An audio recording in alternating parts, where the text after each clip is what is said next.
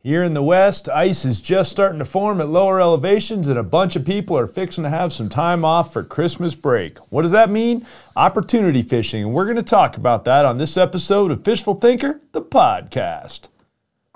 I'm Chad LaChance, and you're listening to Fishful Thinker, the podcast. All things fishful, all the time. Hey guys, Chad LaChance here. Thanks so much, as always, for tuning into this episode of Fishful Thinker, the podcast. Of course, brought to you, as always, by the fine folks at Sportsman's Warehouse. It's the holiday season. Be sure you visit those guys at sportsmans.com or any one of 140 plus stores nationwide. As I just said, guys, the Christmas season is upon us, or holiday season, whatever fits for your specific thing. And what that basically means in Colorado, where I'm based out of, and all over the West here, is it's getting cold. It's just starting to get some ice here and there in the higher elevations. Some guys are actually out on ice fishing right now. But here at the lower elevations of Colorado, where I live, and a lot of other places around the West, it's just now getting cold enough to where we start considering some ice around the edges of the lake, but it's not here yet. Furthermore, in a lot of the western states, you're going to see trout stocking go on in September, October, November. As the water cools down, those trout will get extremely busy this time of year as they start feeding up in the various ponds and reservoirs that they've been stocked in. They'll be feeding heavily headed into wintertime, and that bodes really well for guys that just want to go out and catch some fish. And I know a lot of my friends that have real jobs, that like 9-to-5 type jobs, and aren't traveling fishermen per se. A lot of them are going to have some time off this time of year, and maybe you're going to as well in the coming week or two. And I'm of the opinion that stocker trout, freshly stocked trout, are a great giggle factor fish. They're the bluegill of the West, so to speak. They're easy to catch. There's lots of them typically, and they're perfect for a little short family outing in the afternoon.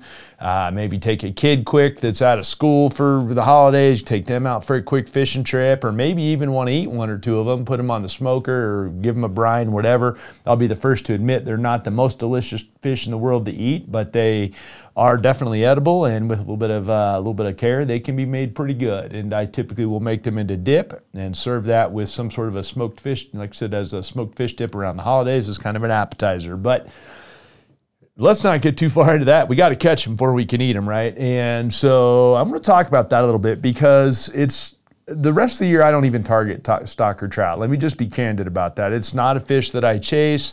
There's tons of them in the lake that I live on. Pretty much every fishable lake in Colorado, particularly all the reservoirs and many of the smaller gravel quarry ponds, all have stocker trout in them.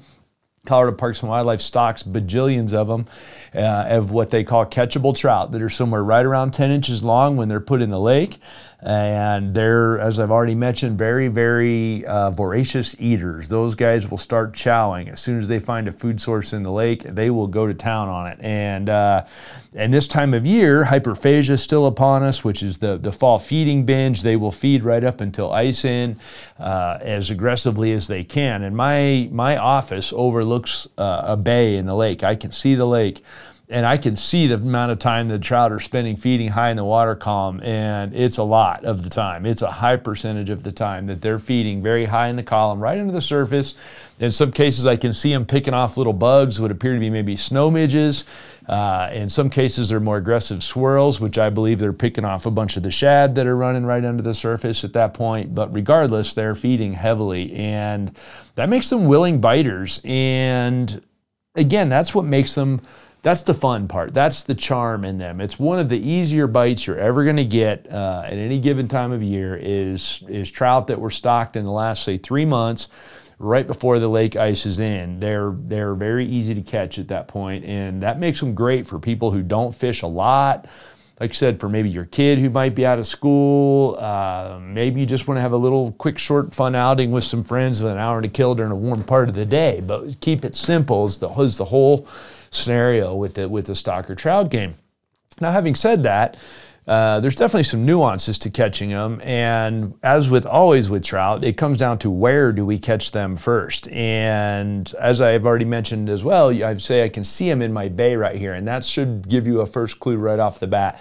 Any of the reservoirs around, if you're going to address them in reservoirs, meaning, I don't know what the exact definition of a reservoir versus a lake is, but I envision a reservoir with an inlet, an outlet, boat ramps of some sorts, a large dam, and it's a relatively big body of water, a couple hundred acres bare minimum, maybe 10,000 acres. Whereas a lake, smaller, maybe not with a natural dam, still potentially going to have some trout on it and trout in it. Let me try that one more time here. Trout in it. And particularly in the case of Colorado, pretty much all the reservoirs and most of the lakes are stocked. I know that's the same case in a lot of Wyoming and Utah as well. Meaning that if you live anywhere near any of these places, you can probably go get in on some of the action. One of the best things about stocker trout, particularly at this time of year, where they haven't been in the lake for a whole long time, is like any other fish, they'll stay relatively close to where they were stocked. And most of the time here in Colorado, at least, they will back a hatchery truck right down the boat ramp and they'll dump them all out of a tube right into the lake. And what that means is, as far as those trout know that are 10 inches long, they got dumped in the lake in as good a spot as any, and they will stay there because, as I've said on a bajillion podcasts, boat ramps typically have access to deep water. They have changes in structure and cover to them. They typically have a variety of things going on around them with broken rock, riprap, potentially, obviously a concrete ramp itself, maybe some boulders, whatever. All kinds of stuff can be around boat ramps. And that's why they're good places to fish. Also makes good place to stock trout because they can drive the truck right down to the water to do it. And what that means to you as an angler, besides that they're normally good places to fish, is a lot of those stocker trout will stay close to there.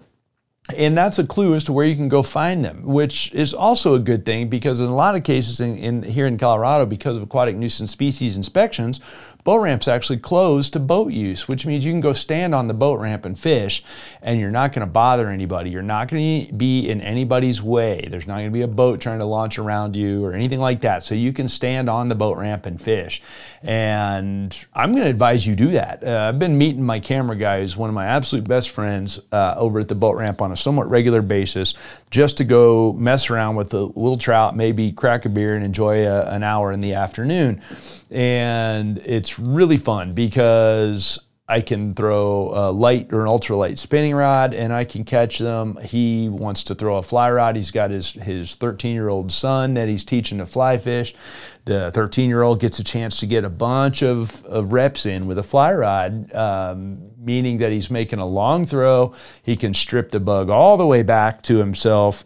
So he's getting good retrieve skills and then stretch the cast back out. Also, he's going to get a lot of bites. So he will have an opportunity to experiment with hook setting and fish playing and quote unquote getting them on the reel and all the other things that need to be learned when it comes to fly fishing. And so, but like a typical young teen, he may not have the attention span that some others might have, and therefore having plenty of action will help. And it also helps when you can see them rising around. And like I've already said, they're spending a high percentage of the day feeding on or just below the surface to where they'll give themselves away. And that gives you an opportunity to decide where to fish pretty easy because you can see them. So that's a grand thing in the scheme of catching fish, is to be able to know exactly where they're feeding, and it's a high percentage chance they're going to be somewhere near a boat ramp. I have a mantra of inlets, outlets, boat ramps, and dams, and in the case of this particular conversation, inlets and outlets and boat ramps are all going to be critical, potentially more so than dams. And the other place that I may find them is on shallow flats. And the reason they do that, the reason the stocker trout will get up on the shallow flats is the bug life. The big, expansive shallow flats, like in a bay behind my house right here, you might be 100 yards across there with only a couple feet total difference in depth change, and it might only be a couple 3 feet all the way across there.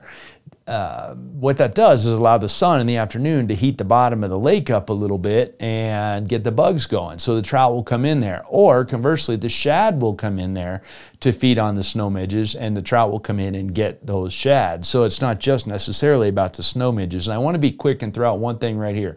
I am not going to suggest that you match the hatch. The problem with this matching the hatch is you're talking about little tiny bugs this time of year, like little tiny bugs, like size 24, 26, 28, like real small little bugs. And you're talking about fish that are feeding fairly voraciously. So I don't need to throw exactly what they're feeding to them. I don't need to throw a size 28 snow midge in front of one. Can I do that? Absolutely, if you can see them and want to throw in front of individual fish.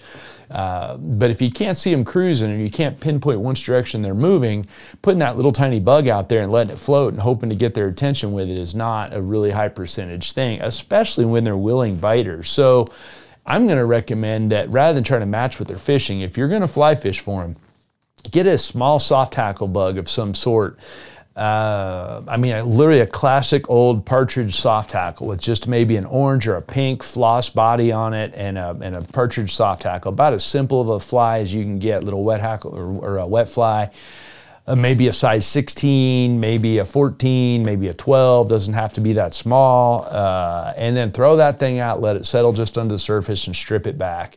That can be an excellent way to get them caught without getting too stressful about it. Having said that, you can also throw a whole range of other things. Camera guy Tim's been working on tying a specific little leech fly. It's really kind of looks like a leech. I mean, it's a generic fly that he's been working on. Got a heavy tungsten bead on it, a little bit of squirrel hair or squirrel fur strip on it. Very subtle action to it in the water. Very supple, I should say, action to it in the water. Well, it's way bigger and way more fast sinking than anything these trout are eating, but it's an opportunity thing. So he can throw it and strip it, and the fish will see it and get a hold of it, and they bite it early and often right in the middle of a snow midge hatch that are little teeny tiny bugs. So again, don't get hung up on matching the hatch. I like a little soft tackle because it's fun to throw. And that's another reason that I think a fly rod's fun in this scenario, even though I'm more of a spin fisher than I am a fly fisherman. I've been fly fishing my whole adult life. And I'm 53 years old here in a month. So I've been at it a while. And I love to fly cast more than I love to fly fish. I love stretching a fly cast out. Well, standing on the boat ramp is an excellent place to practice that as well. I don't have to have a heavily weighted fly, like I said, that little soft tackle fly or a lightly weighted, just a basic hare's ear nymph. A very basic little nymph, a pheasant tail, anything like that will get bit. Just make it big enough they can find it and strip it back. Well, I can stretch that out on a 5-weight and make 60 to 90 foot casts just for the sake of being able to practice doing that and the feel of doing that. And like I said, I love the feel of fly casting, and this is an excellent opportunity to practice fly casting. Oh, by the way, you're probably going to catch a bunch of fish along the ways. And the longer the cast you can make, the longer you can retrieve that fly back and the more time it spends in the water. So it actually behooves you to make a big, long, giant cast as opposed to being in the river where in most cases, the farther you get the fly away from you, the less chance you have of getting whatever bite, hook set, and fish landed because of the current. But here in the lake, if you're capable of throwing an 80-foot cast, throw it 80 feet out there, and it gives you more chance again to work on all of the things involved with fly fishing. You can practice roll casting for that matter, which is it required in this scenario? Absolutely not. You can stay on the boat ramp. You got plenty of room for a back cast. But a roll cast in that scenario will make it such that when you need a roll cast, now you have an excellent opportunity to practice it. So when you need it, you have it. And so this is a scenario that I'll do that as well. The other thing about it that's really important, I feel like, is you're going to get a lot of bites, which means you have a good opportunity for putting together as tight of a pattern as you can, which will help you as a skill set as an angler. Like the nuances, like am I stripping it 1 feet or 2 feet at a time? On the last bite, I only stripped it 12 inches and it got bit. So the next one, I'm going to strip it the same amount and see if it's repeatable kind of thing. And really focus on is fine-tuning your pattern or your details as many as you can so that you can catch them as fast as possible if that's what your mindset is. And for that reason, I think the fly is a great tool. It's also, in my opinion, sometimes a little bit easier to get bites with the fly than it is a lure of some sort with these little trout, because they are more inclined to grab small stuff. If they can see it is the thing. So that's why I'm not an advocate of the tiny little fly. I can get their attention with a bigger fly and they will still bite it. So I think it's a great call. I throw a floating fly line for it. I don't throw a sinking line, anything like that. The fish are high in the column. You can keep your leaders fairly simple. I like a relatively long leader for this from the standpoint that it's good at practice turning that leader over. So again, it's a fly casting practice thing with a bunch of willing participants, and that's what I think the best part of the scenario is. The other thing is, if you are going to eat fish, these are guilt-free eaters, no question about it, because they get stocked by the tens of thousands. If you want to make some dip, as I mentioned in the beginning of this, or something to take to a holiday party, hey, you got bragging rights that you caught it yourself. And when you tell somebody it's a stocker trout and your buddy turns his nose up at it, just make sure you made your dip real tasty. If you have questions on that, shoot me an email. I'll send you some fish dip recipes. But I love smoked trout for fish dip, and the holiday is a great time to do it. So I think it's guilt-free in that regard as well. Now, if you're not a fly fisherman, or you're not inclined to take your fly rod to the lake and do that, or maybe you're taking your kids or whatever the case might be, the spinning rod is no problem. I'm going to recommend an ultralight or a light rod.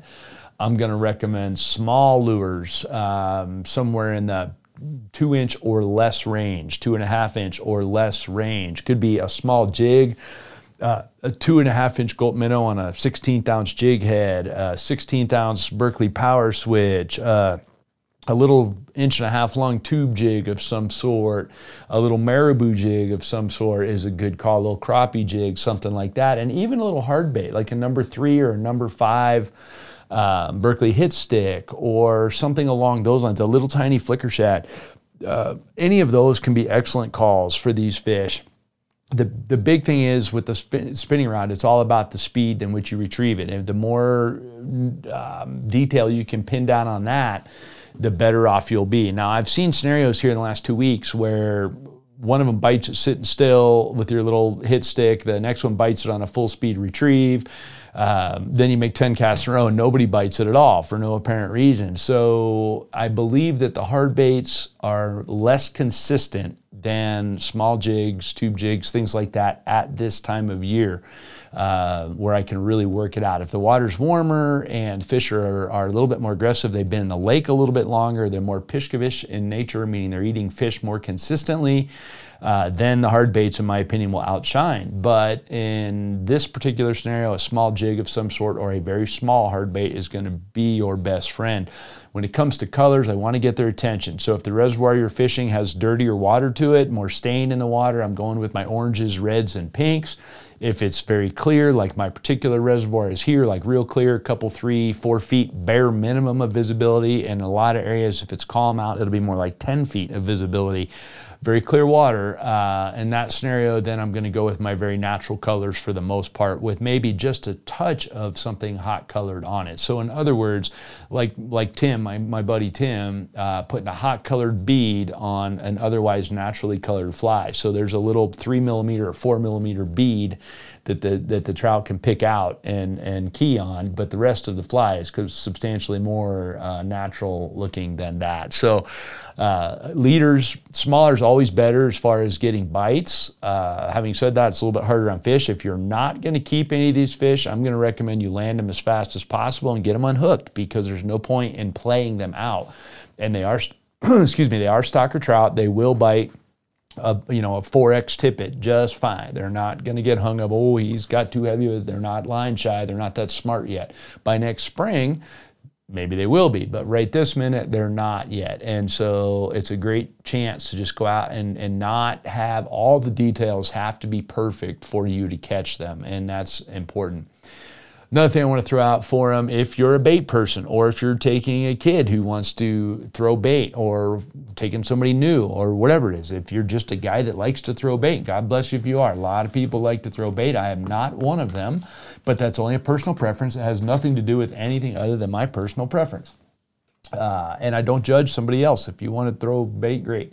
Here's what I suggest you do. I suggest you take that power bait and you mold it. You put it on like a number 6 or number 8 straight shanked hook. Okay, not a treble hook. And then you mold that power bait into what's known as a ducky. And if you're not familiar with that term, go to my TikTok or my YouTube channel, and I've got several videos on there about power bait fishing, specifically molding and retrieving that power bait. And why that's important is multiple reasons. One, you don't have to wait for fish to come to you. You can retrieve it and therefore get their attention with that, and it's going to have built-in action. And it's tough to describe here in a podcast, but again, if you go look at the videos or the TikTok videos or the YouTube videos, both of those at Fishful Thinker, you'll see what I'm talking about. But more important than any of the other nuances of why it's important to retrieve it is that you can release the fish. They're going to bite that on the retrieve, meaning they're not going to swallow it, meaning they're not going to be deep hooked, and you will be able to unhook them same as you would with any other lure or fly or whatever the case might be. So in my mind, that's the single biggest thing. And power bait will catch fish sitting dead on the bottom or floating on the surface or anywhere in between. However, if you build it into a small shape that spins or wobbles, and then you retrieve it through the water column with nothing but a small split shot ahead of it on the line, what you'll find is you'll catch more fish and you won't deep hook any of them. And I probably don't have to tell you, if you're a fan of this podcast, that stalker trout and power bait are for sure a match made in heaven. That's about as easy as it gets when it comes to fishing. That's right up there with dropping a maggot in front of a bluegill. They're going to eat it every time. And it's the same thing with power bait for trout, particularly if you make a small shape out of it and then you retrieve it in, you're going to catch a lot of them with it. It's a fantastic way to get kids hooked on fishing because they're going to catch lots of fish, plus they get to play with power bait, which is not terribly dissimilar to playing with Play-Doh. It's a win-win situation all the way around. So, stalker trout. Yes, I've been a professional angler for 20 years. I've traveled all over the country and several parts of the world chasing fish and this, that, and the other. But I am not so arrogant as to say that I can't go stand on the boat ramp right here and have a good time with a buddy. And like I said, maybe a barley pop and make 50 casts and catch 20 fish and have a great time for an hour and go home. And it's, like I said, it's a great way to get somebody who doesn't fish much involved. It's a fantastic way to take advantage of one of those nice, warm, sunshiny days we get in the wintertime here in Colorado where it might only be 35 or 40 degrees, but with the sun beating down on you, it feels really good, and it's just a nice time to be around the water. And typically it's going to be very quiet, and the fact that there's lots of willing fish only makes it better. And if you're a Colorado guy, I'll throw out here, I talk to Parks and Wildlife, pretty much every reservoir up and down the Front Range was stocked with stalker trout in the last 45 days. So there's plenty of them there. They're always stocked at the boat ramp. You guys can go find them and get some of them caught. So one more podcast before Christmas. We'll do one more next week. And I've got some stocking stuffer ideas for that one, for last minute people on your gift. And that's what we'll be talking about next week on the podcast. But I just want to say thank you as this year's winding down. I always get feeling even more grateful than normal for the career I've been able to have thus far and will hopefully continue to have. And would love to have questions from you guys at any time. If you have questions, let me know. Podcast ideas, TV show ideas, YouTube video ideas, whatever the case may be, let me know, and I will be glad to either find the right guest to address your question or address it myself if I feel like I have enough real-world experience to do so. So, once again, I appreciate it very much. I'm going to respectfully request that you check out sportsmans.com, as they're the only reason we're able to do everything that we do. So while you're doing your shopping, keep those guys in mind. If you guys want to join our social media, that's at Fishful Thinker on Facebook, Instagram, TikTok, YouTube channel, and of course, we every week on Altitude Sports Entertainment and World Fishing Network. So thanks for listening. This has been Fishful Thinker, the podcast.